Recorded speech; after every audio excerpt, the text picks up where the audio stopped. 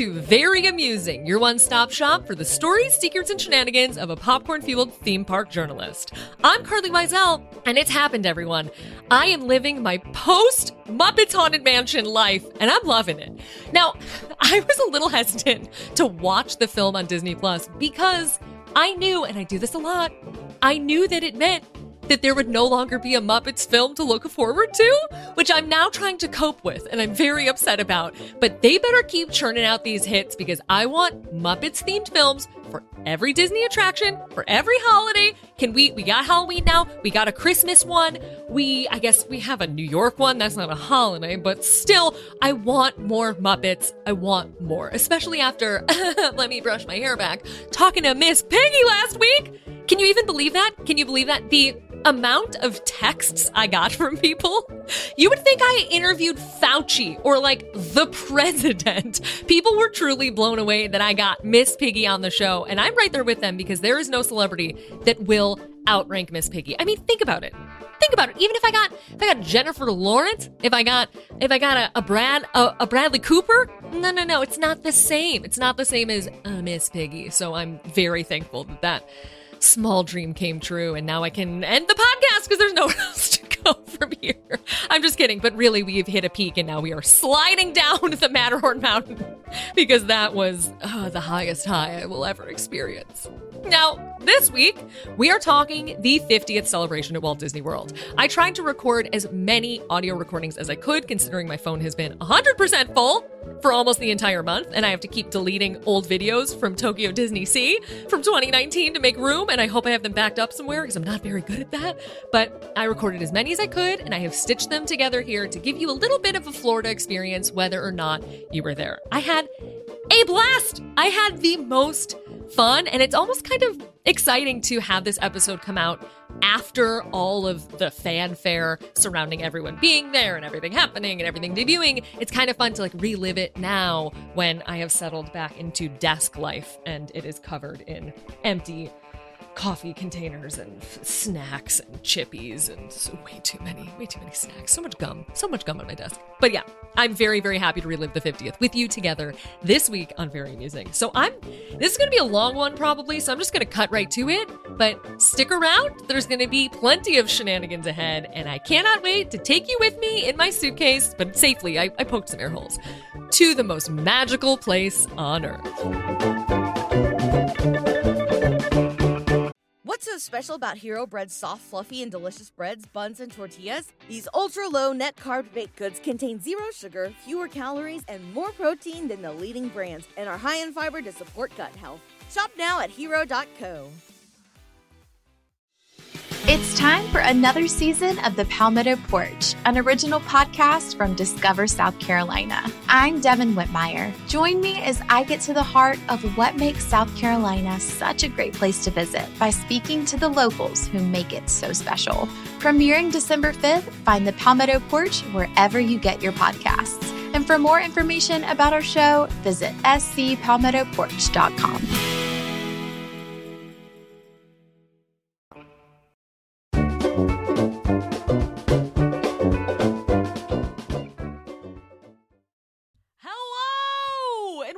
To our very special Disney World 50th anniversary celebration episode! I don't know if you can hear me, but my voice is doing Kermit arms, just flailing around because I'm so excited about this one. Now, I know, we went very 0 to 60 with the on-the-ground episodes, having done an entire year of Zoom interviews, and then blam! 2 full-length in-park diaries. But I really wanted to bring y'all along with me. It's the 50th! It's a big deal! And I know not all of us could attend, not everyone is ready to go back to the parks, and frankly, I've never had the ability to take you along with me to a media event since this podcast began, which is something I always planned on doing with Very Amusing, so I'm thrilled to be able to do it now. If you're wondering what's in store, it's a free vacation right by my side, a day in the work life as my shadow, and a collection of all the many thoughts I have about everything that's new and noteworthy at Walt Disney World right now. But not just right now, because don't forget, Disney's celebration lasts for 18 months, which is so long. The 50th anniversary is a full year and a half. That's the entire length of the pandemic so far. If Disney World's anniversary was a baby, it would go from birth to drinking from a cup and eating with a spoon, according to CDC's website for important milestones at 18 months. Again, I don't have children. I don't know. Just trying to make a comparison here to emphasize how even if you don't think you'll be heading to Florida to experience any of this stuff we're about to discuss, you very well might end up experiencing it on your next trip anyway. I also want to add at the beginning, you know me, I am unbelievably cautious, and I had a phenomenal time at Walt Disney World. I amended things a bit, sure. I didn't go on too many rides, I sat away from people whenever possible, I rented a car, and I was way too freaked out to sit with a stranger on Expedition Everest. Sorry, Shay, for making you take that hit. But all in all, I will definitely be returning sooner than later because I felt really confident about my experience there and how easy it was to prioritize things like outdoor dining and distancing oneself from guests while still enjoying a very full and robust trip to Walt Disney World. It was so wonderful, too, to see friends, internet folk, coworkers, colleagues, everyone all in one place, all outside. And if you were there and I didn't get a chance to say hello, I apologize. Kelly, if you're listening to this, that means you. And Asher, I'm so sorry. I didn't get to meet you on this trip, but I hear you're a fan of the podcast and Very Amusing loves you right back. So with that, let's get into the big moments, the highlights, the shenanigans, of which there are plenty. We got new rides, we got new fireworks shows, we got new restaurants, new interviews, and a whole lot of honest takes about all of it. We even have a bit of a newsy exclusive because, again, I was there to work. I interviewed people in person, safely, masked, distance, but in person for the first time in a millennia. We got previews of a new Marvel ride. We got space-themed restaurants. We even got me implicating myself in a bread-related crime. Yes, this episode has everything.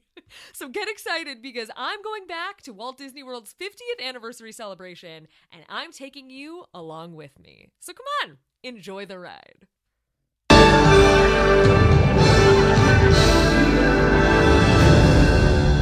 And they all lived happily ever after.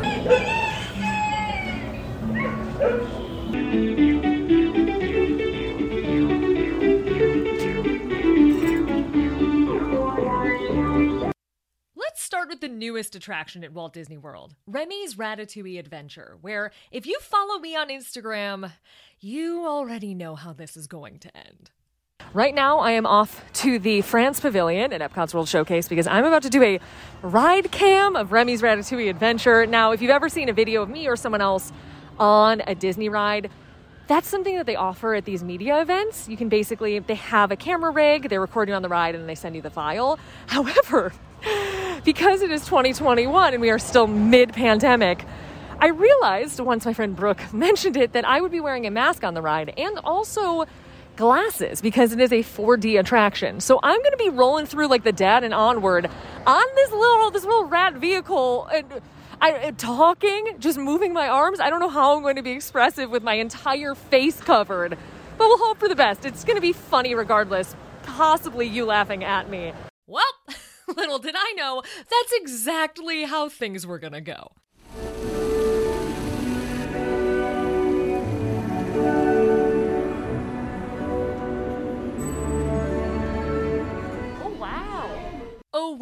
Oh wow, like I'm some sort of second coming of Owen Wilson in Cars. Oh wow, that's what I said on this ride as my commentary. Oh wow. If you saw that utterly humiliating ride cam video of me, you know this attraction is, it's not very easily portrayed through video, or audio really, but especially through video, with 2 pairs of glasses, a mask, and me sitting solo on the ride, basically miming the experience for you.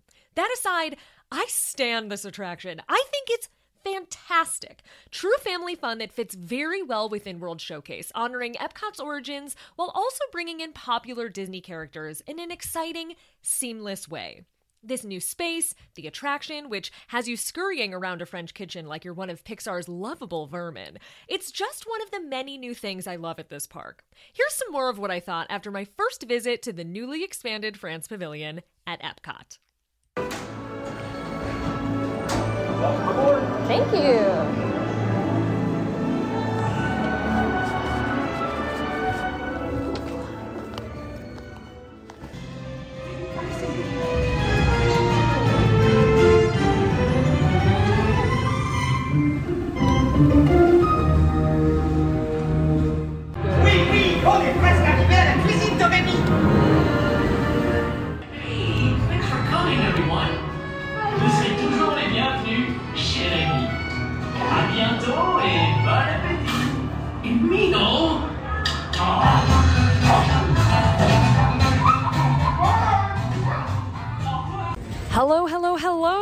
from the expanded France Pavilion here at Epcot's World Showcase, where I just went, sorry for the crackles in my water bottle, I just went on Remy's Ratatouille Adventure for the first time in America. It's very, very bizarre to have just gone in Paris and then immediately gone here, but I gotta say, I think I prefer this version better.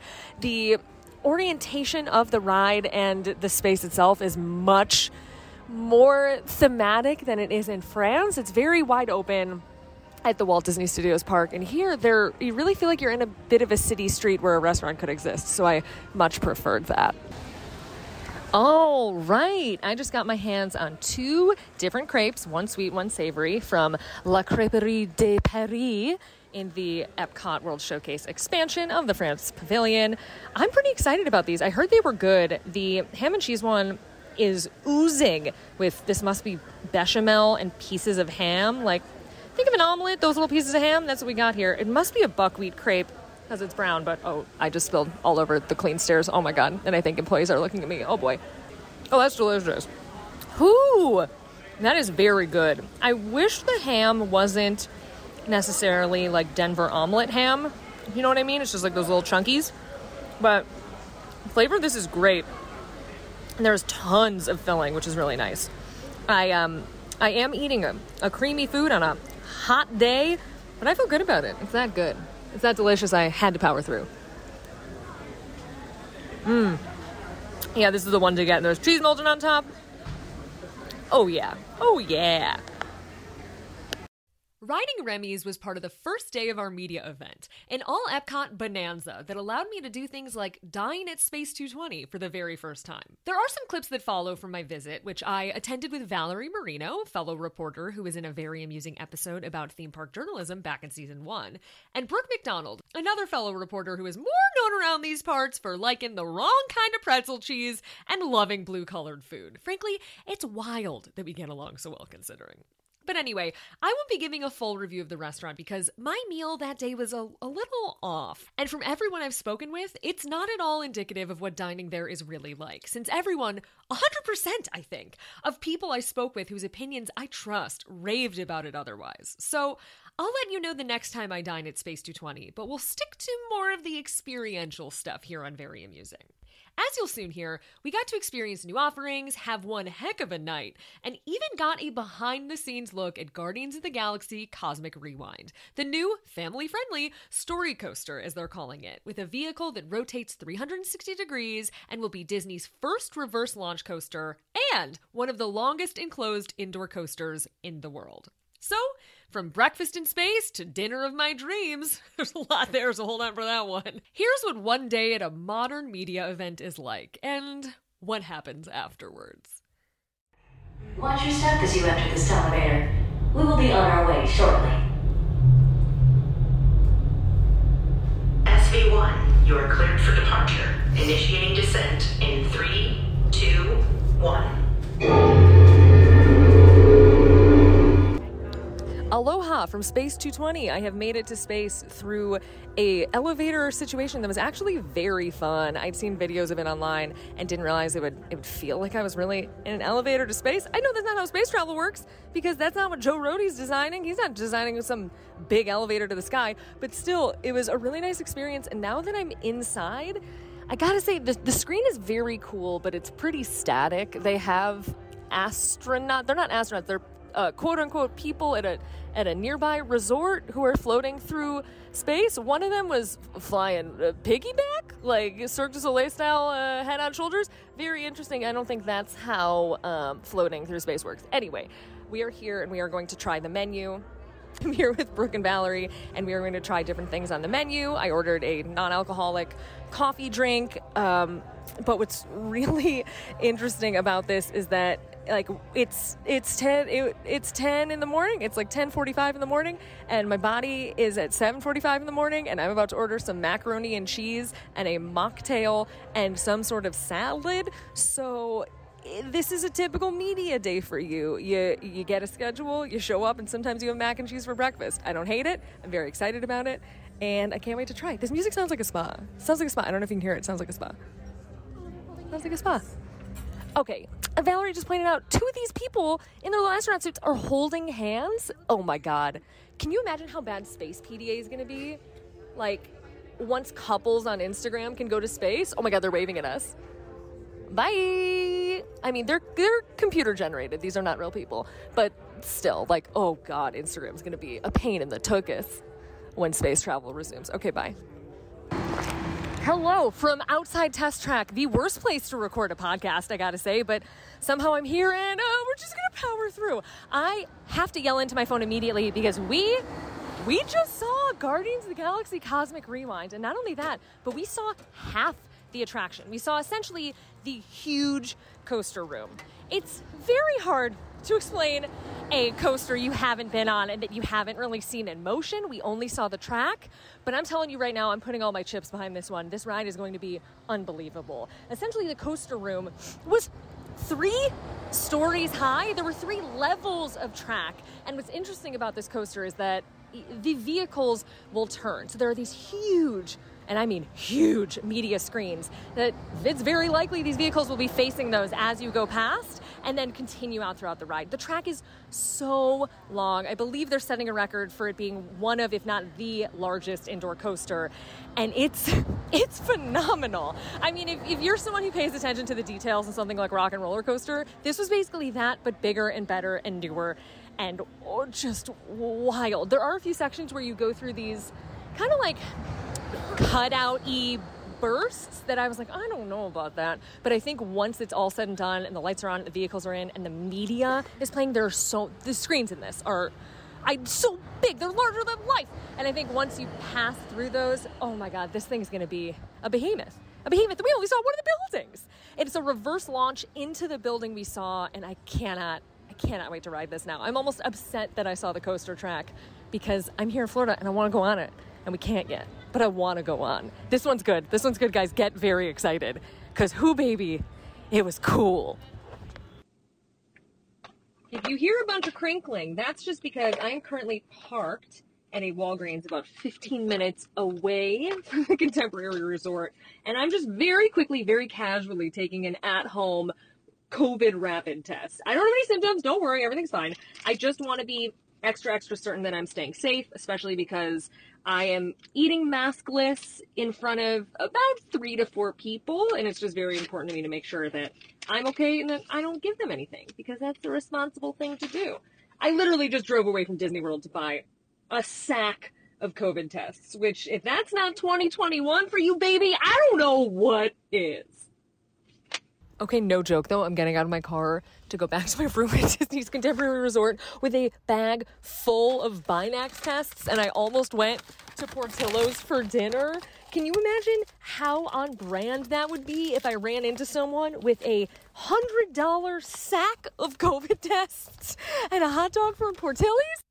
I debated including this next segment in this podcast episode, but I feel like to understand the full spectrum of what this tireless 18-hour day type of experience is like, I have to tell you about it. So please know this is not me at all trying to be in any way pompous or talk about things that other people aren't able to do. I just need you to be able to laugh at me like my friends did. So here goes.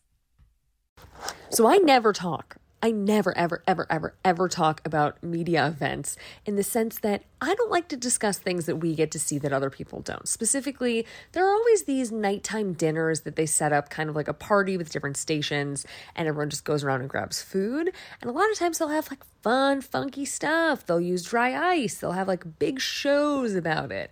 And I don't like to post that because it's not guest facing. It's not something that someone going to Disney World will ever experience or need help with. And so I usually just eat my like tiny plates of food and kind of keep my mouth quiet about it.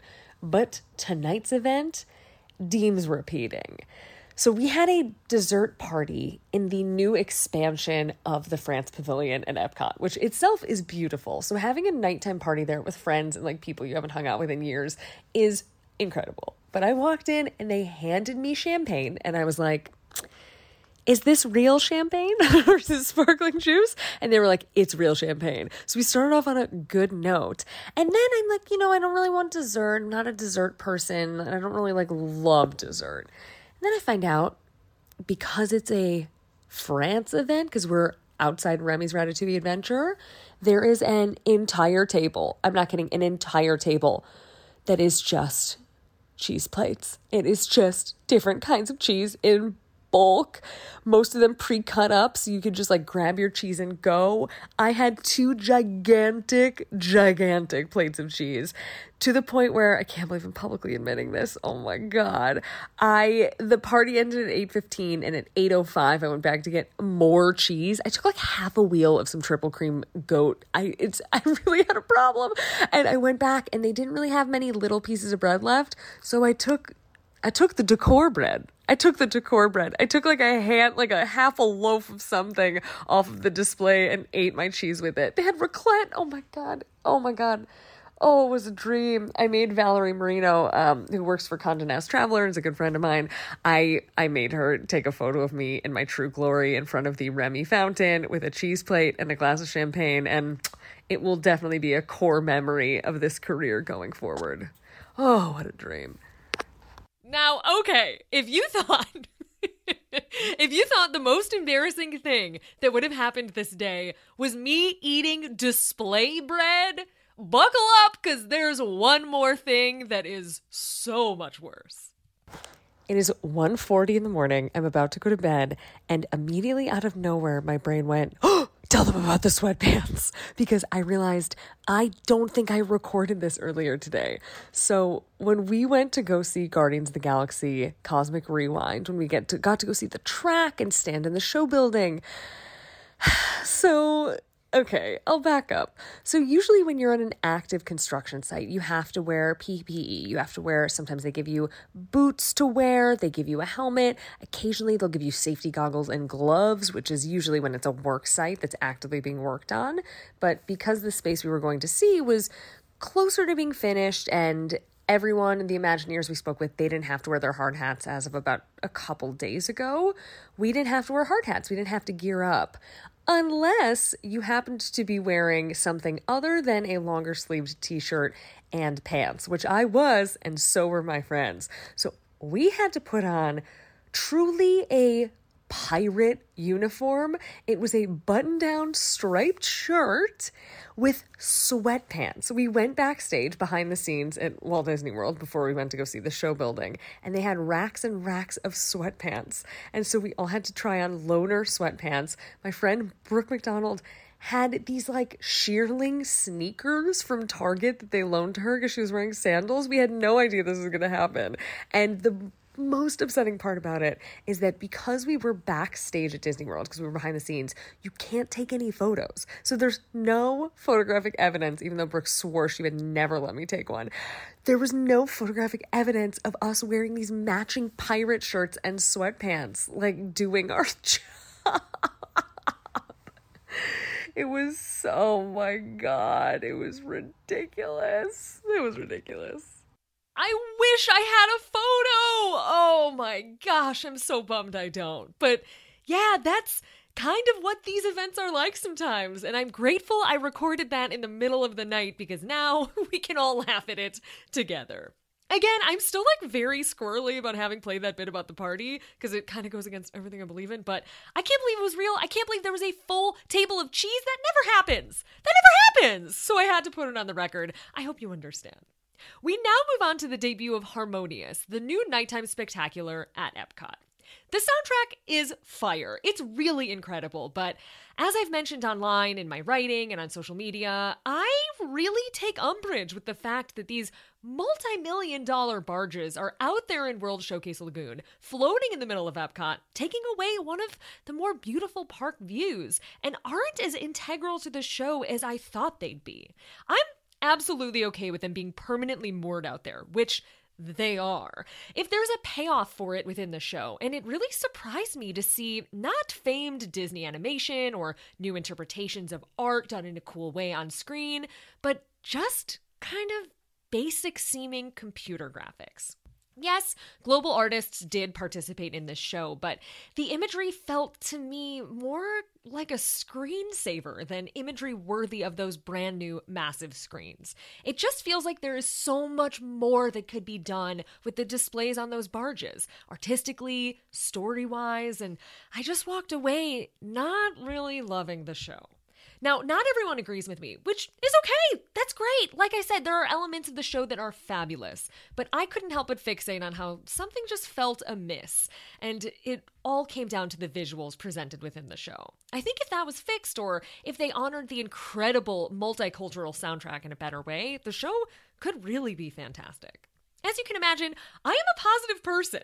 I love to be entertained, but I am honest above all, and it can be somewhat uncomfortable, even right now, to have a certain opinion, like I did and like I continue to have, about something that people worked really hard on and are excited about showing guests and are essentially standing next to you when you're at an event like this.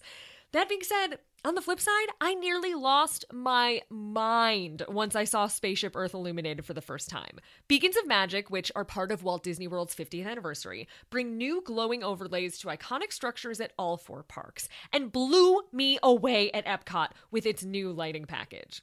You're going to hear my true genuine shock and awe, as well as some thoughts about everything from your internet favorites, right now.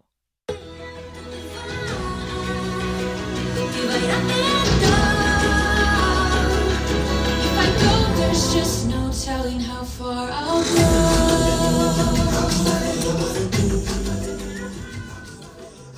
Hi from Harmonious, the very first showing of it. I don't know what I think so far. I don't know. I gotta see a firework before I make my decision.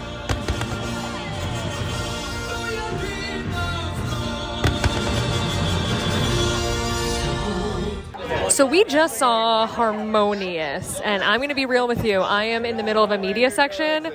I'm not going to lie. I cannot say what I thought about Harmonious out loud while in public, while in a media cluster, so we will revisit it later. But Spaceship Earth, it truly honors Epcot in the best way because it updates it to be modern, but it still honors all of Epcot that was here before. They really built upon the past with this one, and it looks so good in real life. No photo does it justice. You have to see this the next time you're in Disney World. Oh my God, this is like a religious experience. The Earth? Did they turn it into the Earth? Oh my God, they turned it into the Earth. This is unbelievable. This is like, my friends are laying down on the ground to take it in. This is so special. You cannot miss this. This is unreal. This is so cool. Hello, we have a special guest here, Craig Williams from the Diz. What are your thoughts on this evening's performances? I've been mostly disappointed by all of it. Yeah. So, technologically speaking, there's been a lot of amazing things accomplished by Disney, so I do give them credit for that. But the emotion is missing, and if you don't connect emotionally with Disney, how do you build the nostalgia with it? I don't know. I'm just confused by it. I'm sure people connect just based solely on the music alone, and they don't need everything else. But I need something more. I need that moment that clicks and takes it to the very next level, and that just never happened. I'm sorry. We got Molly from All Ears over here shaking her head with a differing opinion. Did you? You loved Harmonious? I loved Harmonious. What and about I will not Harmonious apologize. did you love? I loved the music. I loved the projections. I love IP though, and I didn't love Illumination, so I'm probably the minority and the opposite. I'm the target audience for Harmonious. Interesting. So, what was your favorite segment of the show? I loved the first section that made me cry was Mulan. No, I'm sorry, because you cried multiple times. Yeah, I cried everything though, to be fair. Okay. I cried at Mulan because she's my favorite princess because she's strong and amazing, yes, and I thought it was amazing when they did the warrior scene, and I thought that was beautiful. And then the fact they pulled out Someday, which is from the Hunchback of Notre Dame credits as the finale song, that also got me good. Wow. But I loved it. How did you feel about Harmonious compared to this glorious lady, Spaceship Earth, that we are staring at? I mean, it's hard to compete with the glorious lady that is Spaceship Earth. She's changing colors again. She's magical and wonderful, but she's not a show. She's beautiful and wonderful, and you're going to want to take amazing pictures in front of it, but you're also going to want to go see Harmonious. Okay, differing opinions here on Very Amusing. Good morning. It is day 2 of the media event. It is 7:54 a.m. and I basically just jailbroke. I woke up and was like, you know what? I don't have anything till 9. I'm going to the Magic Kingdom. That was me throwing out my leftovers that were smelling up my room in a trash can, in case you heard that. I'm going to Starbucks. I have an hour. I'm just going to run to Starbucks in Magic Kingdom. Very magical, very fun, and then come back and do work. Oh my God, I'm so excited. I can't believe it's happening. A little escapade. Well, as we say in a particular Jewish holiday, a great miracle happened here because I wandered into the park expecting to only go get Starbucks. And the Walt Disney World Vault collection, the store in Main Street Cinema to the right of Main Street, filled with all the old cool stuff remodeled after all the vintage pins and shirts and accessories, was magically open today. I did not know it would be opening today. This is truly bliss. There's so much stuff in here I want, and I was very good. I only got a patch and 2 stickers, and I almost got a little trinket tray, but I prevailed above it, except now I'm looking at a limited edition Magic Band with a little Walt Disney World thingy stuck into it. It's like a little silicone circle, and I'm very tempted by it. So here's the deal. When I'm at Disney World, I like to push it to the limit. I don't like to sleep. I like to get as much done as possible, and I like to cut things really close. Dangerously close. So close that it is 8:42 and I have to head back to my hotel for a 9 a.m. meeting, and yet my legs are taking me to the castle. I have no control over them. I also just walked past a whole group of broadcast media, and I recognized people, and I'm like, I hope they don't see me in my jammies going to get a photo of my 1 pumpkin spice latte of the season in front of the castle when they know I'm supposed to be back in the hotel. It's okay. I'm going to be back on time. If I have to jog, I'll jog. It'll be good. Happy 50th. Hi friends, if you're staying at a Disney resort. I just heard a small child go, and the sign blocks the perfect view of the castle. And I whipped my head around and was like, oh, are you mine? Are you of my flesh and blood? Because that sounds like something I would say. Yo, I'm seeing a train station welcome show with Mickey and Minnie in their celebration outfits. I am never here this early. I'm never here this early, and I'm not even supposed to be here today. I don't know what happened, but I'm loving it. Spontaneity, even with the park pass system, is possible.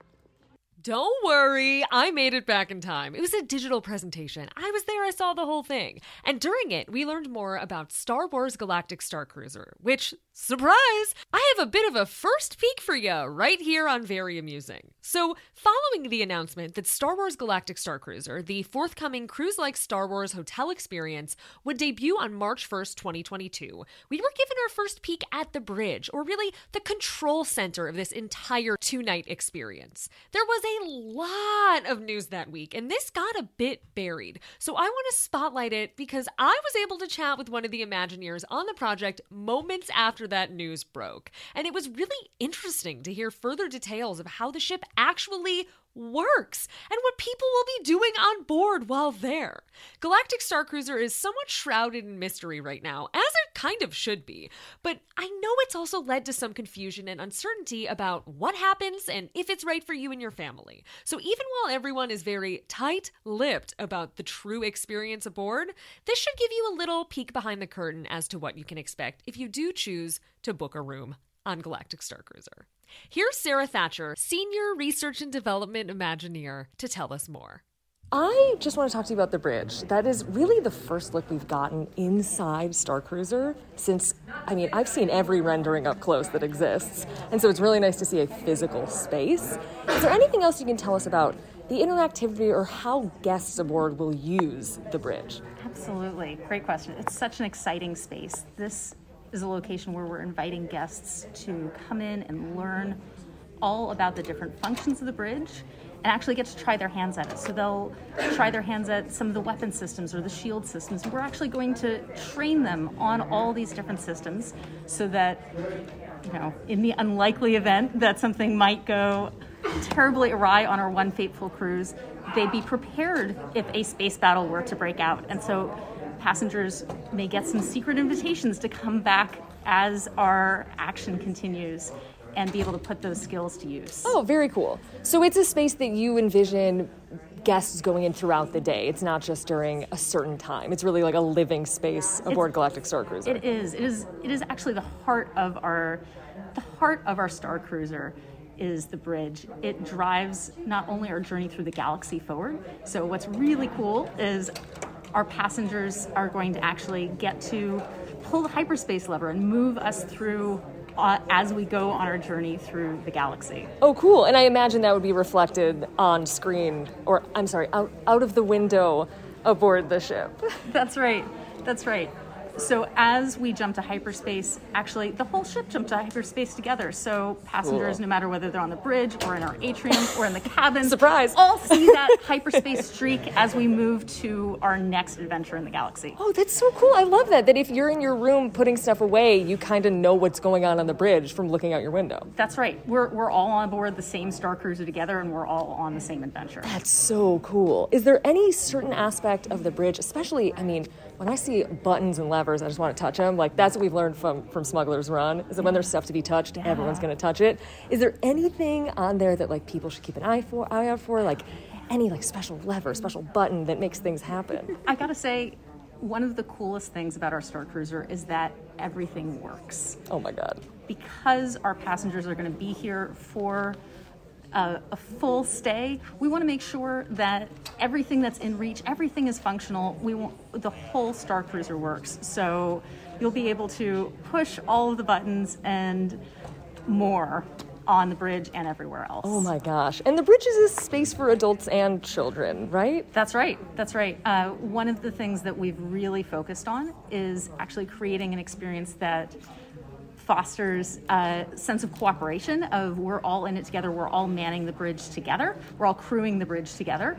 And that sense of cooperation and teamwork is something that really comes through not only in our play, but in our story. What's really terrific is all of these different interactive systems, all of these ways to help the ship, whether you're guiding the shields and keep deflecting debris as it comes at us. That is all part of this living, working bridge that as our characters, let's say our captain comes aboard the bridge, she's able to direct us to go perhaps on a detour and pick up a important package for the Resistance. Ooh, real Star Warsy to go having to find something on a mission. Thank you so much for chatting with me. Sounds dope, right? You're not only going to be on a quote-unquote ship, and things are going to, happen, but you actually get to play in part in controlling things. I never approached this as an attraction of its own, but hearing more about the gameplay within the ship, and specifically in this bridge space, has me even more curious about what happens on board, and I cannot wait to hear more about Star Wars Galactic Star Cruiser. I spent the rest of that day doing interviews, some research, and enjoying lunch at Steakhouse 71, which surprised me. This new restaurant at Disney's Contemporary Resort is good. Not only was everything I tried absolutely delicious, but they really had some unexpected items on the menu. I had a vodka gimlet made with seedlip, a non-alcoholic spirit, which was a surprising choice, and even got to try the vegetable Wellington, which I'll discuss shortly. At this point, the word on the street for Steakhouse 71 is all about the cheeseburger, and I gotta praise my friend Shay Spence, who tipped me and kind of everyone else off about how good this burger was. It's great! And I really thought the level of food, execution, and dining experience here, along with one of the best waiters of all time, I'll add, made for a home run. Greetings from Steakhouse 71, former home of the wave ... of American Flavors, one of the silliest Disney names that exist, but no more, because we are here with a new menu, with cocktails, which I'm ordering in the middle of the day. Why not? It's not like it's a business trip. It's fine. Anyway, I'm looking at the menu. I think I'm going to go. I heard the brioche is great. I'm going to try that. I'm maybe going to get a burger, maybe going to get a steak. Who knows? It's a celebration. I can't wait. Mainly, I just need to tell you about a fishbowl-sized cocktail that just moved through this restaurant that I think we're about to order. It is a fishbowl. It is get after it. You're 27 and you can still digest alcohol fishbowl. So I gotta know more.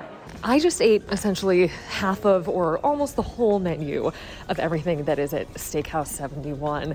I sat with all ears Disney food blog, so I was able to be truly with a panel of experts who helped guide me to try everything on the menu. But we had a dish that I completely snoozed on, I'll admit it. It was a vegetarian twist on a beef Wellington. There's no beef in it. It is vegetarian, and it was delicious. It was so good. And I had an unbelievable steak frite. There was also a burger that was a home run. There was pork belly on the burger, which wasn't listed on the menu, which was a bit strange, but I just picked it off because I didn't like it within the flavors of the cheeseburger. But the cheeseburger was incredible. Disney Food Blog was describing it as a diner burger, which I fully agree with. My steak was fantastic, but this vegetarian beef Wellington was on the table during dessert, and I stopped eating dessert. I stopped eating that huge chocolate cake to eat the beef Wellington. It was fantastic. Oh my gosh. So I have been in the Contemporary Resort Convention Center all day. Basically, there are all of these really cool socially distant little rooms where you can go in and do an interview, do a video, see new products, see new foods, see the ride vehicle for Guardians of the Galaxy Cosmic Rewind. They have all these interview stations, and it's really, really well set up. There is one interview station that was for asking about Disney Enchantment and asking about the costumes that cast members are wearing in entertainment. And earlier in the day, I had that interview scheduled, and I was like, you know what? I don't need that for this podcast. And so I moved on with my day. And then I ran into my friend from Disney Food Blog who told me, go to the last room and talk about costumes. And I was like, no, I don't. I'm good. Like, I don't really think I need that for my work. And she was like, go in there. There's a special guest. So I did. And the special guest was Mickey Mouse. It was Mickey Mouse. Do you understand what it's like to see Mickey Mouse indoors after this very, very long pandemic? There was a moment where I walked in and I was like, hi, I don't need an interview, but I'd love to see the special guest. And they were like, yeah, sure, come on in. It's totally fine. And so I walked in and I went to the next people and was like, hi, I'm here to only see the special guest. And Mickey Mouse straight up jumps out from behind a wall. I wish I had it on video. He was just like, da-da, hi, I'm here. And I could not contain myself. There was a moment when I was like, I might cry. Like, I might be at a work event and cry over how magical this is. Because we haven't seen Mickey Mouse indoors in years, in literally rounding the corner of almost 2 years it's been since we saw these characters indoors and an arm's length. Now, granted, Mickey was 6 feet away at all times, all the rules were met, but to see him indoors was so special. Oh my God. From there, we leap ahead to nighttime. I was lucky enough to attend the preview of Disney Enchantment, the new nighttime fireworks show at Disney's Magic Kingdom, which was the same evening display that was streamed online. Something I know because, well, you'll see. Recognition of the Walt Disney World 50th anniversary. Our magical celebration will begin in just 10 minutes. Thank you.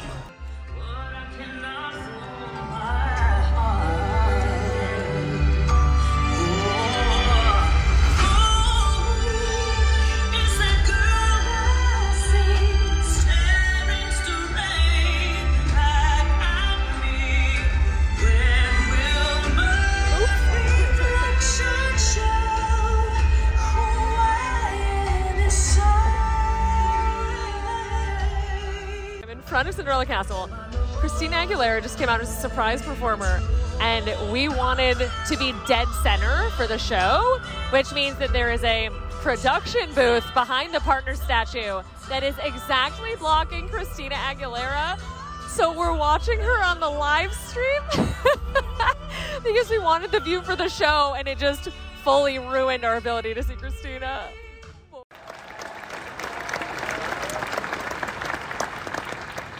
Thank you, Bob. A couple of Bobs up here. And good evening. Walt Disney was a man of extraordinary vision, and while he had many bold ideas and great accomplishments, just believe that you can. So come see your God. Be your guide. Lord is there inside.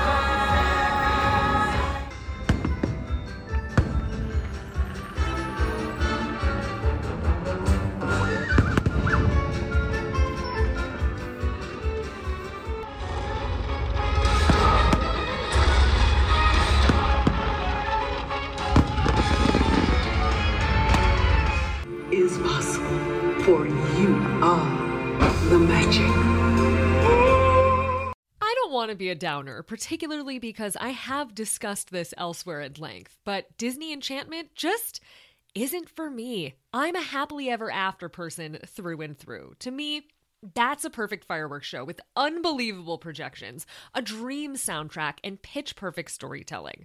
And while the vocal performances here are great and Angela Bassett is a wonderful fit, I just don't think the show is as strong as Happily Ever After.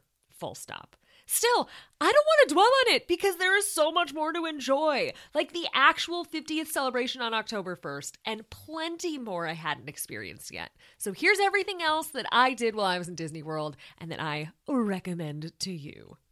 Hello! We are out here for Magic Kingdom's 50th anniversary. It really does feel like a birthday party just because everyone on the internet basically walked out of their phones and appeared in the park. Oh my God, I just saw a small child pull the sword out of the Sword in the Stone.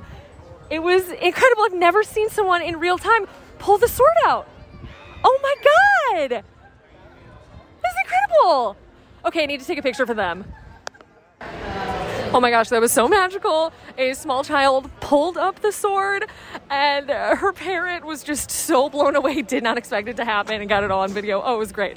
Anyway, I am currently about to do a plastic cheese showdown with Brooke McDonald because, as you know, she loves peel top cheese and I detest it, and I am going to get actual nacho cheese from Friar's Nook. Today, mobile ordering is not been great. I understand there's a lot of people in the park, a lot of people ordering food, probably more than usual because it's a different type of fan coming today as opposed to a regular park day. But we've been waiting about 45, 50 minutes for our order to be filled.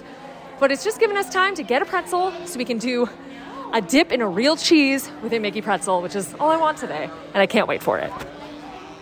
The good thing about being in Magic Kingdom today is that it's mostly diehard fans, so everyone's waiting in line to see new merch and to buy specialty food. So the wait times are like nothing. I haven't been able to ride anything yet, but we're walking over to Big Thunder, and I think it's a 15-minute wait. Just middle of the day, park at capacity, able to go on a ride real easy, so I'm very excited for that. Otherwise, it's nice to be outdoors. I haven't been indoors basically at all today. So it's nice to just be like out on the water, looking at characters, having a good time, and eating some good cheese. Also, I ran into so many wonderful people. So if you were listening to this and we got to chat for a bit and you said you listened to the podcast, even if you didn't, it was wonderful to meet you. It's very nice after the bonkers 18 months we've had to see people in person. Even like friends I've made online that I hadn't really met before, I finally got to see them, which was wonderful. Greetings from the new Main Street confectionery Colonel Kitchen, something that I, a popcorn obsessive, should be thrilled about, but instead am horrified. I gotta tell you, I'm wearing a mask. I'm wearing a good mask. I'm wearing a medical mask. There are multiple layers inside this mask, and I can still smell the atrocities that are happening in front of me. First of all, I don't know who thought to put chocolate sauce on top of popcorn. That's one thing. Popcorn is a handheld food. Sauce makes it not a handheld food. And if you're going to have like a sit-down experience with a spoon, maybe. But also, don't put cheddar corn into the mix. Don't put that rainbow corn that's like immediately going to make you just liquefy your insides for the next 18 to 24 hours. Do not put that in the mix. I am very upset with what I'm seeing. It feels like blasphemous as a popcorn lover. I do not like it. I do not support it. I got to get out of this Colonel Kitchen, right? The smell is overwhelming and I'm wearing a mask. I hate it. So just to be very real with you, what I just saw happen in the Main Street confectionery is not good. Not only are all of these Skittles topped items melting in the bakery case, something I've never seen in my entire life, but it truly feels like Disney, who just kill it when it comes to sweets, kill it when it comes to treats, have found a way to make dessert nauseating. I'm very upset about it. It was horrible, and I couldn't get out of there fast enough, which is not my typical response to a bakery case full of treats. So yikes, yikes, yikes. It's a big old thumbs down for me. Don't even need to try anything. No, thank you.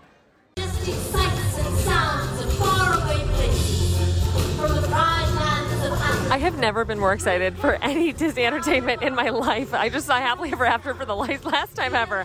I saw back-to-back 2 new Disney World shows, and I am at Kite Tales, and I am The excitement is palpable. I cannot wait to see these things in the air. I can't wait. I literally can't wait. I can't handle it. I see them sitting there and they're going to fly soon. I see the jet skis. Oh my God. Life's a whole lot different when you can just mobile order caramel popcorn from Caramel Couche. You don't have to wait in line. You can just get it whenever you want. I'm walking past. Usually I load up. If I don't see a line outside, I'm free. I can just order it whenever I want and grab and go. Oh, revelation. Oh boy, I am inside the new Club Cool. I'm here with Brooke because I could not do this experience alone. It is a emotional journey for me. Now, this place is much nicer than the old one. It does have that sweet Epcot sewer smell that some of us have been talking about lately, where it smells like Florida well water in a way. But regardless, I am so happy to be here. There's, let me see, 1, 2, 3, 4, 5, about 6 or 7 soda stations, not soda in the round like we're used to. And the flavors are different from before. So there's some sour plum. There's some ones I haven't tried. I'm waiting in a queue to approach a station, which I appreciate. Very COVID friendly. These stations are a few feet apart, so I don't hate it. But oh my God, Club Cool? Club Cool's back? Club Cool's back. Oh my God, I can see the tiny cups. I am at the soda machine. This is thrilling. There are new flavors. We got, how am I going to pronounce this? Bonbon Anglaise from Madagascar, which all of them are sweet and fruity and actually very good. Country Club Merengue, also sweet and good. Minute Maid Joy Apple Lychee is great, and as Brooke mentioned, it's not carbonated, and if it was, it would be a home run, but it's basically like the most delicious juice you've ever had. The Philippines Royal Watermelon, sour watermelon. It's delicious. And now I'm about to try Smart Sour Plum from China. And Brooke's kind of freaking me out a little. She's making me think like this is something I gotta focus on, so be right back. You know, as someone who has fooled people with Beverly over the years, I should have known that when Brooke pulled out her phone when I went to try Smart Sour Plum, that something was about to go down. It tastes like artificial barbecue flavor. I don't know why, and I don't want to be inconsiderate to the Chinese culture in case Smart Sour Plum is a beloved flavor, but it is not for me. No. And I like plum, and I kind of like sour plum, and that was just something else. Okay, from Russia, Sprite Cucumber basically is a spa beverage. I swear, if they rebranded that as like Spa Sprite and sold it in Los Angeles for $5 a bottle, people would lose their minds. It's very crisp and refreshing and good. I'm going to say the hits are Minute Maid Joy, Royal Watermelon, Country Club Merengue, and Sprite Cucumber, which, as Brooke mentioned, is like a perfect end to the beverage jaunt. Oh my God. Can't believe Club Cool is back. We're back, baby. Anyone who's uttered the words Genie Plus knows firsthand that vacations require time, money, planning, energy. And if you put all that effort into enjoying your trip already, why not extend the highlights of that getaway into your everyday with FrameBridge? Put that vintage Epcot ticket up in your office and give it a little personality. Surprise your kid with their favorite character's autograph immortalized on the wall of their room. FrameBridge makes it so easy and affordable to custom frame any photo, park map, or even cocktail napkin from a theme park hotel bar in just minutes. You can mock up exactly what it'll look like on their website before you even spend a dime. Things ship fast and they ship for free, and their colorful custom framing means they'll not only help you plan your gallery wall, but make sure your place looks cooler than the interiors of that mid-century modern home within Spaceship Earth.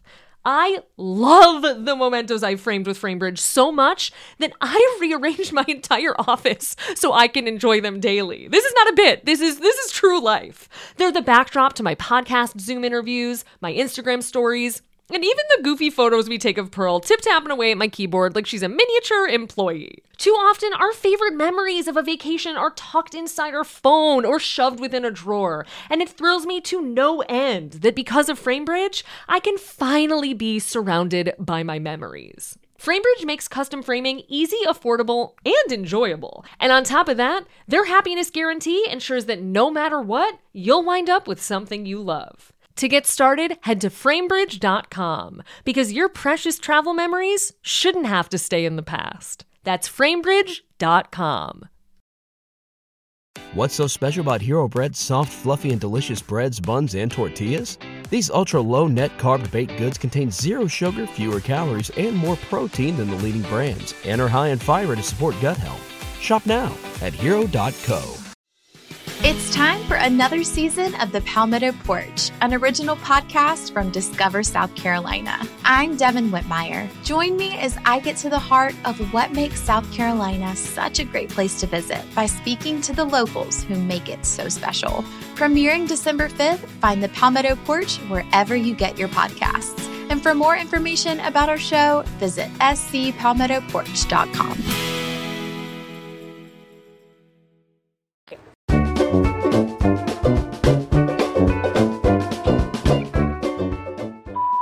Hey Carly, this is Hannah from Cleveland, Ohio. My favorite thing about driving from Cleveland, where I live now, to Cincinnati, where my family is just listening to your podcast and then talking about all of the cool things I heard on your podcast to my family. We've all loved the parks ever since I was little and started going. And so I guess my question for you is, being a quote-unquote adult Disney person, do you ever run into having to explain to people, like, yeah, adults really love Disney, and have you ever had to deal with criticism for being an adult Disney park fan? I find myself meeting new people in Cleveland and doing a ridiculous, like, justification claim that I love Disney, which I just feel like I shouldn't have to do. Would love to hear your thoughts. Thanks for being such an awesome role model and for making such a great podcast. Hi! Oh my gosh, thank you so much for calling. I feel a little Midwestern guilt that I can't be with you on your full, 3.5 hour drive. And I feel bad that I'm only there for an hour and then you're like, oh gosh, what do I listen to? Music? So maybe I'll make a jumbo episode just for you one day. The 3 hours of me is a whole lot of me. Anyway, I'm so thankful that you tell your family about the podcast. I feel very blessed and also like a Midwestern relative that this is all happening in my former homeland. Anyway, I have so much to say about your call. So I feel very, very strongly about this issue because, as longtime listeners know, I began outside of the theme park space. I began as just a beat reporter on different subjects. I was doing fashion, I was doing music, I was doing fitness, and I kind of landed in this job because I had a very natural curiosity about it after I went to Disney World for my bachelorette party, which, how did that, if I didn't do that, where would I be right now? Would I be reporting on Las Vegas? Who knows? Anyway, I feel very strongly about this because I used to be on the outside and now I'm on the inside. And now that I'm on the inside of being an adult Disney fan, because I'm very passionate about theme parks, I now can fully grasp and understand how rich and vibrant and wonderful of a community this is. I really feel, again, I could give a full speech on this. I feel so strongly that people, especially adults who are into theme parks, have really untapped something within themselves that many other adults do not have and have not untapped. We have the unique ability to be able to go somewhere and live just freely. We are able to enjoy what we enjoy, like what we like, take pleasure in live entertainment and fun attractions and amusements and things like that. And I really think that in adulthood, you close yourself off from childlike wonder and joy. And Disney people, Universal people, people who go to theme parks, people who even go to amusement parks to ride roller coasters exclusively, anything in that spectrum, we really have tapped into that childlike wonder that other adults have kind of shoved out of their own lives. I think a lot of people have this flawed perspective that you can only enjoy things like theme parks if you have kids or you have kids with you. But it all comes back to the original idea that Walt Disney had for Disneyland, was that adults don't have to sit on the sidelines and watch their kids do things. They can do it with them, and they can do it without them, which is what I think the modern adult Disney community is all about. Yes, I may have, the Walt thing I may have mucked up a bit because that was supposed to be with your kids, but either way, I don't have children. You don't need children to enjoy these things. So for me, being a Disney adult myself, knowing them, I feel like we have really tapped into a secret of living. And people who are on the outside, people who don't get it, they look down upon it just simply because it seems weird to them. But if they actually knew what it was like, they would probably be jealous that they hadn't found it sooner. I did a big story for Glamour magazine in 2019 around D23 Expo, which I'll link to in the show notes because it's very relevant to this. But I interviewed a bunch of women who are Disney fans there, a lot of whom you probably know because they're popular on social media.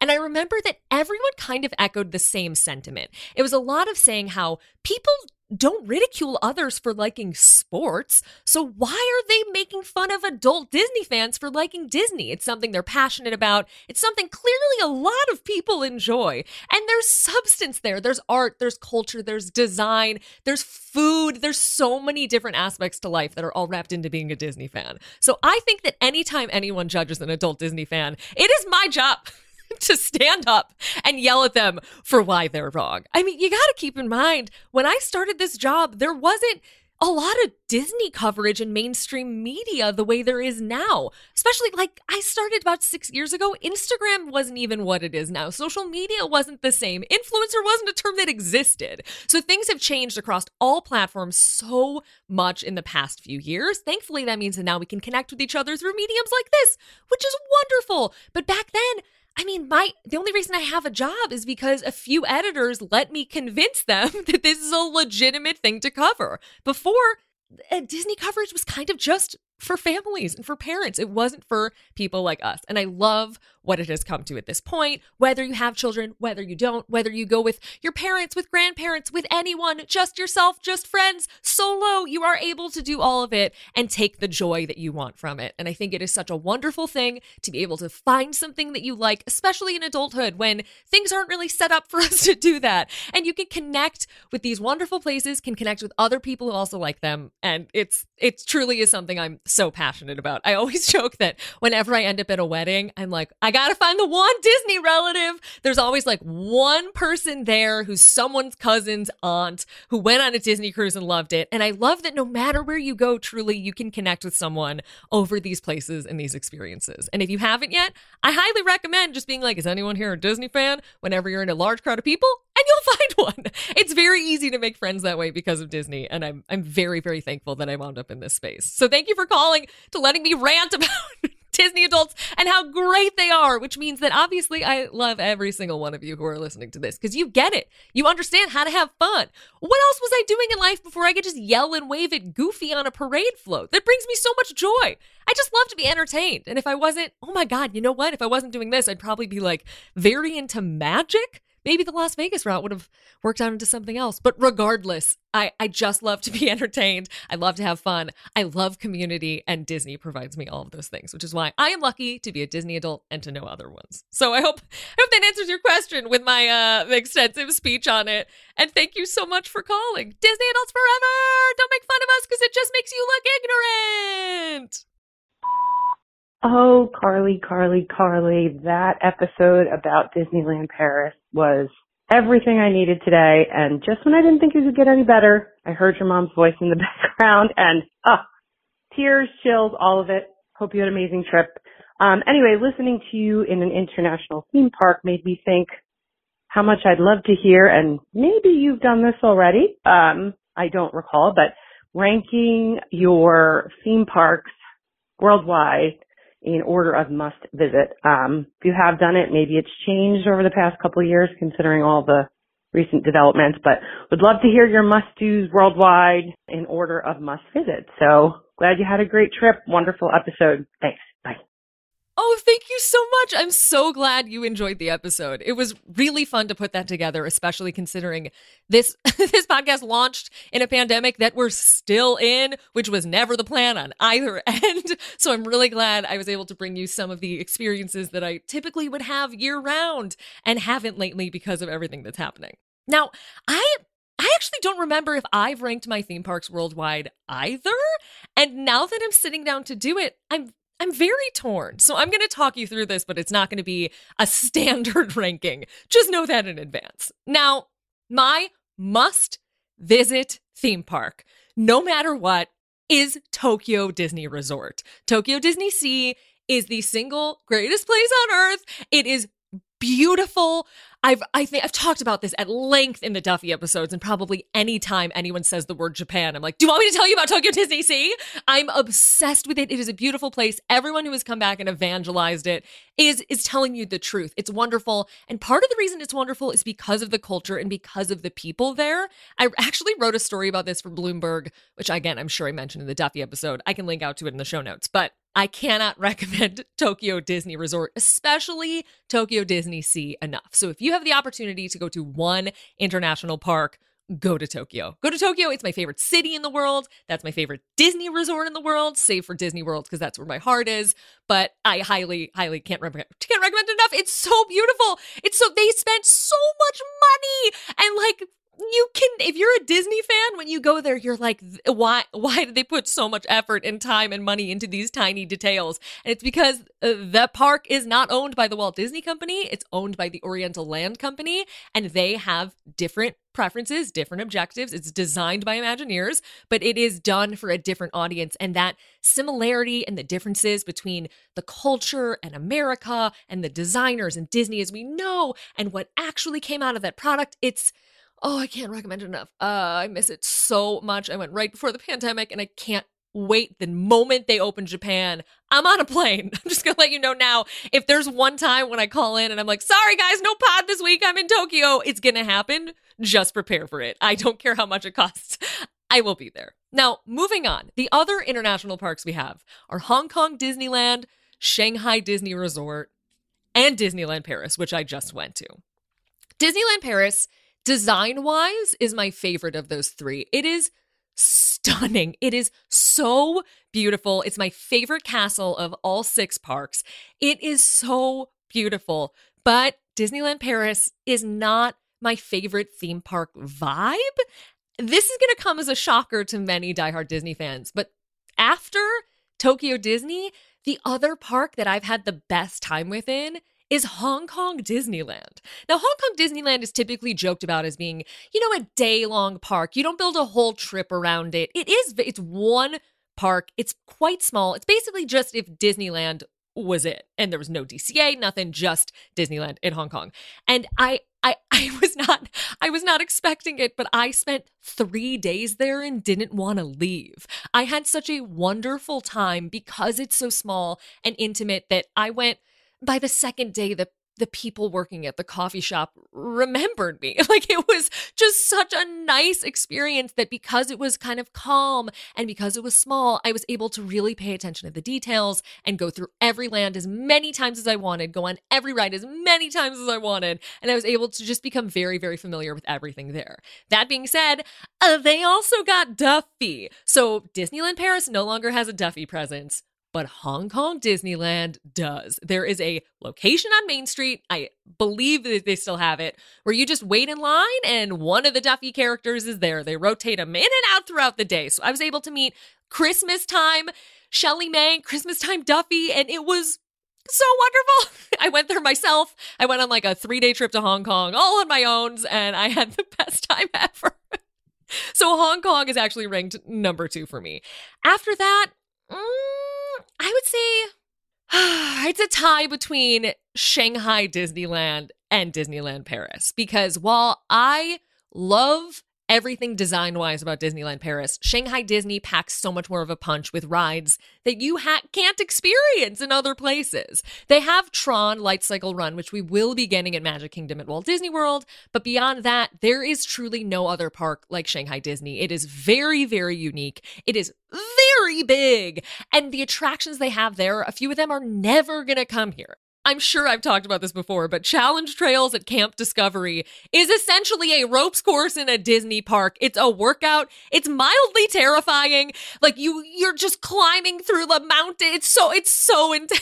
It's so intense. I love it so much, but that's something that like American Legal will never, ever, ever, ever clear. So you kind of have to go to China to go do all these things. I typically recommend trying to fit Shanghai and Hong Kong together in a trip. I know I've talked about this before, but I kind of clump them together in one visit in my brain. But personal preference, Tokyo's on top. Then design-wise, Disneyland Paris would be second. Experience-wise, I would rather go to Hong Kong second. And then after that, Shanghai and Paris are tied just because they're so different. And it depends if you want to see something or you want to experience something. I really, really, now that I've been to Shanghai a few times, now I was able to like really enjoy Disneyland Paris on this trip because it was so beautiful. And I just wanted to soak it all up. Disneyland Paris is the only international park that is easily accessible right now. So keep that in mind. And I had a lovely time there. And once they finish their expansion, I think it'll be really, really, really solid. So I hope that helped. I basically just yelled at you to go on vacation for about 10 minutes. But Tokyo, man, there's nothing like it. There's nothing like it. Hi, Carly. So I have two questions revolving around you and your post from the 50th and all that kind of stuff. First of all, how do you find all of your cute outfits? Like, I aspire to have a closet as adorable as yours, and all of your clothes are so unique, especially the Muppets dress. Oh my gosh, I'm in love. And then the other question is, a lot of the iridescent, like, new foods and everything are blue, and I know you don't eat blue foods, so I was wondering how that was navigating the parks, like if you really felt like you were missing out on anything. Thanks so much for all you do and all your reporting. Bye. Oh my gosh, you are so kind. Honestly, I mostly buy stuff at Target. I have this very sisterhood of the traveling pants outlook about Target where like you find the clothes that are meant for you. I will shop the same selection as friends of mine and they will leave with things that look fabulous on them that would never work on me and vice versa. So I am big into Target. I usually buy at least one thing from the Who What Wear collection and then I wear them all the time. I really don't like to pay attention to trends, to seasons, yada, yada, yada. I like to have things that I like in my closet and I wear them truly for years and years and years until they fall apart. So that's kind of how I do it, is that I hold on to things forever and ever and ever. Now, the Muppets dress is a unique situation. For anyone who doesn't know, I wore a dress made by this designer, Franklin J, on Instagram, and it is made from an old Muppets bed sheet. Getting a Franklin J dress is a whole situation that is worth it. There was a special Muppets drop and you have to buy it, no joke, within 15 seconds or it sells out. So I was on top of it. I was shocked I was able to get it. I was shocked it fit because I don't know my measurements and I just tried for the best. I thought the arms were going to rip when I wore it to Magic Kingdom.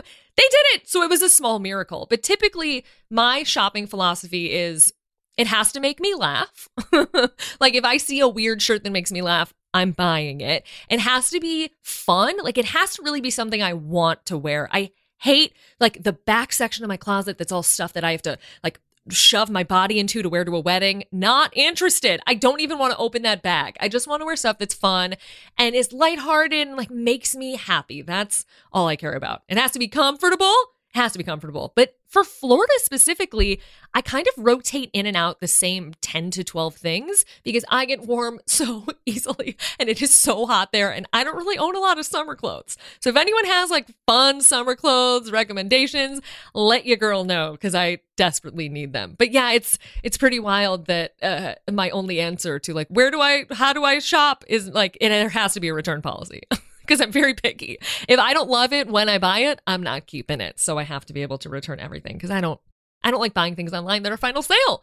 Oh, it's too hard. I'm getting very into the Real because I found some cheap Rachel Comey pants for $80 that I needed to replace because the ones I had got ruined. But I will soon evangelize about the Real. But those not for the theme parks. With theme parks, I have truly a box of Disney t-shirts and I rotate through them.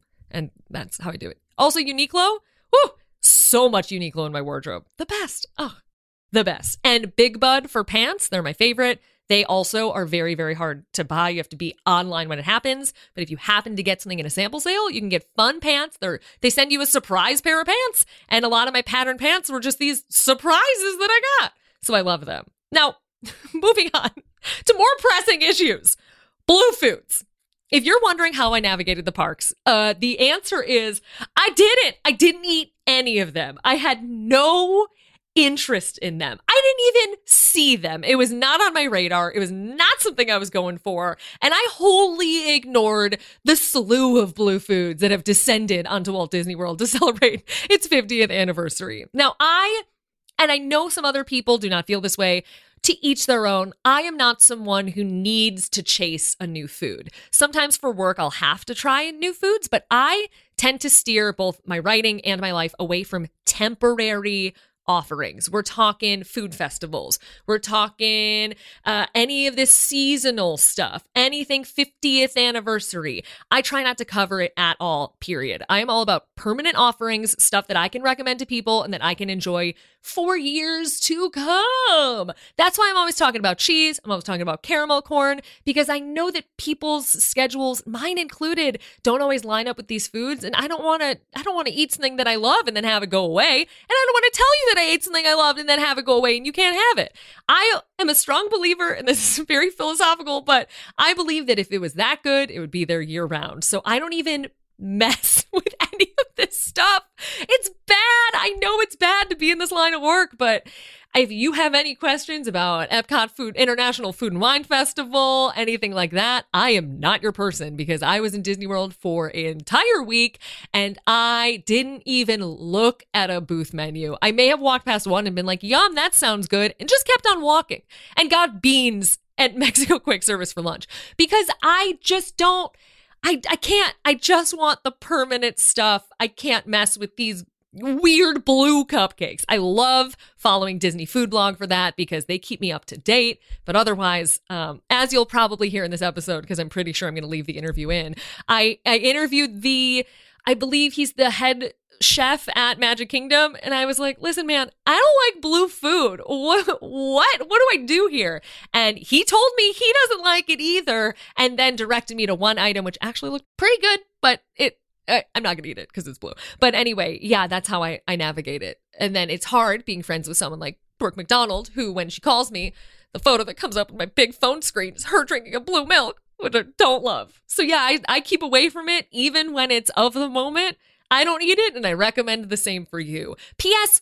Along those lines, I did ask the Disney Food Blog team if they have been experiencing any glitter coming out of them the way it has entered them, because all the iridescent food has a lot of glitter, and I have not heard a response, which I feel like is a sign that there's like a little too much glitter in the food. I'll follow up and let you know what I hear. But regardless, I'm staying far away from all the seasonal blue food, even if it is in vogue.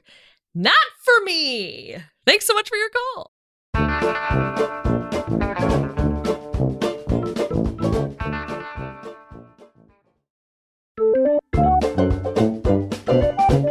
That's our show! Thank you all so much for listening, and thank you to everyone I spoke with at Walt Disney World's 50th anniversary. You can find more Very Amusing wherever you get your podcasts. Listen to us, rate us, subscribe, follow, do whatever you'd like over at Apple Podcasts, which I hear is the big place because you can rate us there and not other places. Anyway, I hear it's just a 5-star or bust system. You could give me 4 or 3 or 2 or 1 stars, but I guess if I tell you only 5 stars apply, then maybe you'll only do 5 stars?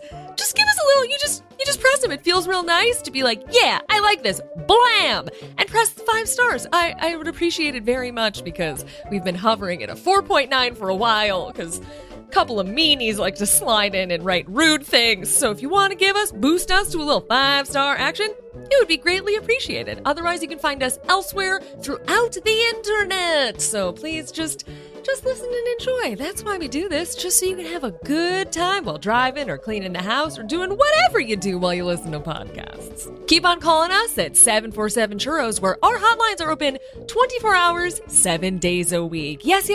We will accept your late night thoughts, your early morning quandaries, whatever it is. If it has to do with theme parks, drop it on the line. And if it doesn't, I mean, you can call in anyway, and I'll try and solve any other woes you have, but I may not have the correct expertise for other things like how to deal with coworkers, because I haven't worked in an office in a very, very long time.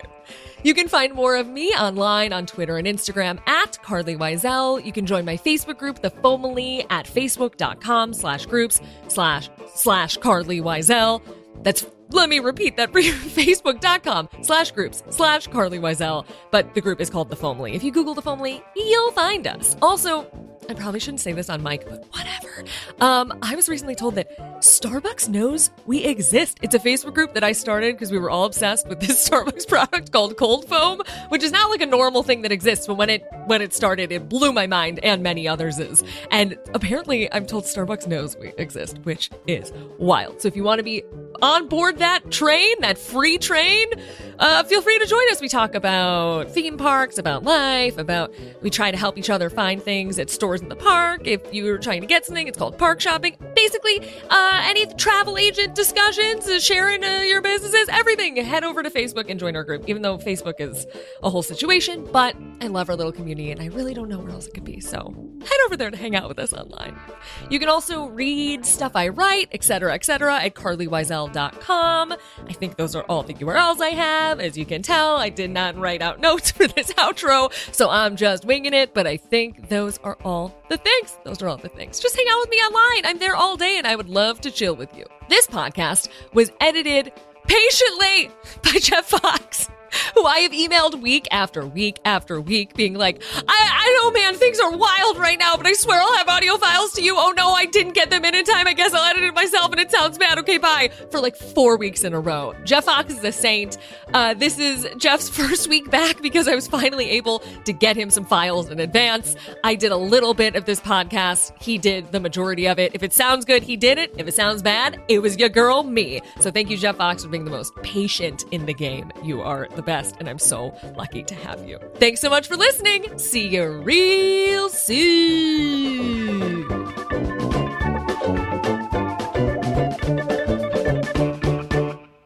What's so special about Hero Bread's soft, fluffy, and delicious breads, buns, and tortillas? These ultra-low net-carb baked goods contain zero sugar, fewer calories, and more protein than the leading brands, and are high in fiber to support gut health. Shop now at hero.co. It's time for another season of the Palmetto Porch, an original podcast from Discover South Carolina. I'm Devin Whitmire. Join me as I get to the heart of what makes South Carolina such a great place to visit by speaking to the locals who make it so special. Premiering December 5th, find the Palmetto Porch wherever you get your podcasts. And for more information about our show, visit scpalmettoporch.com.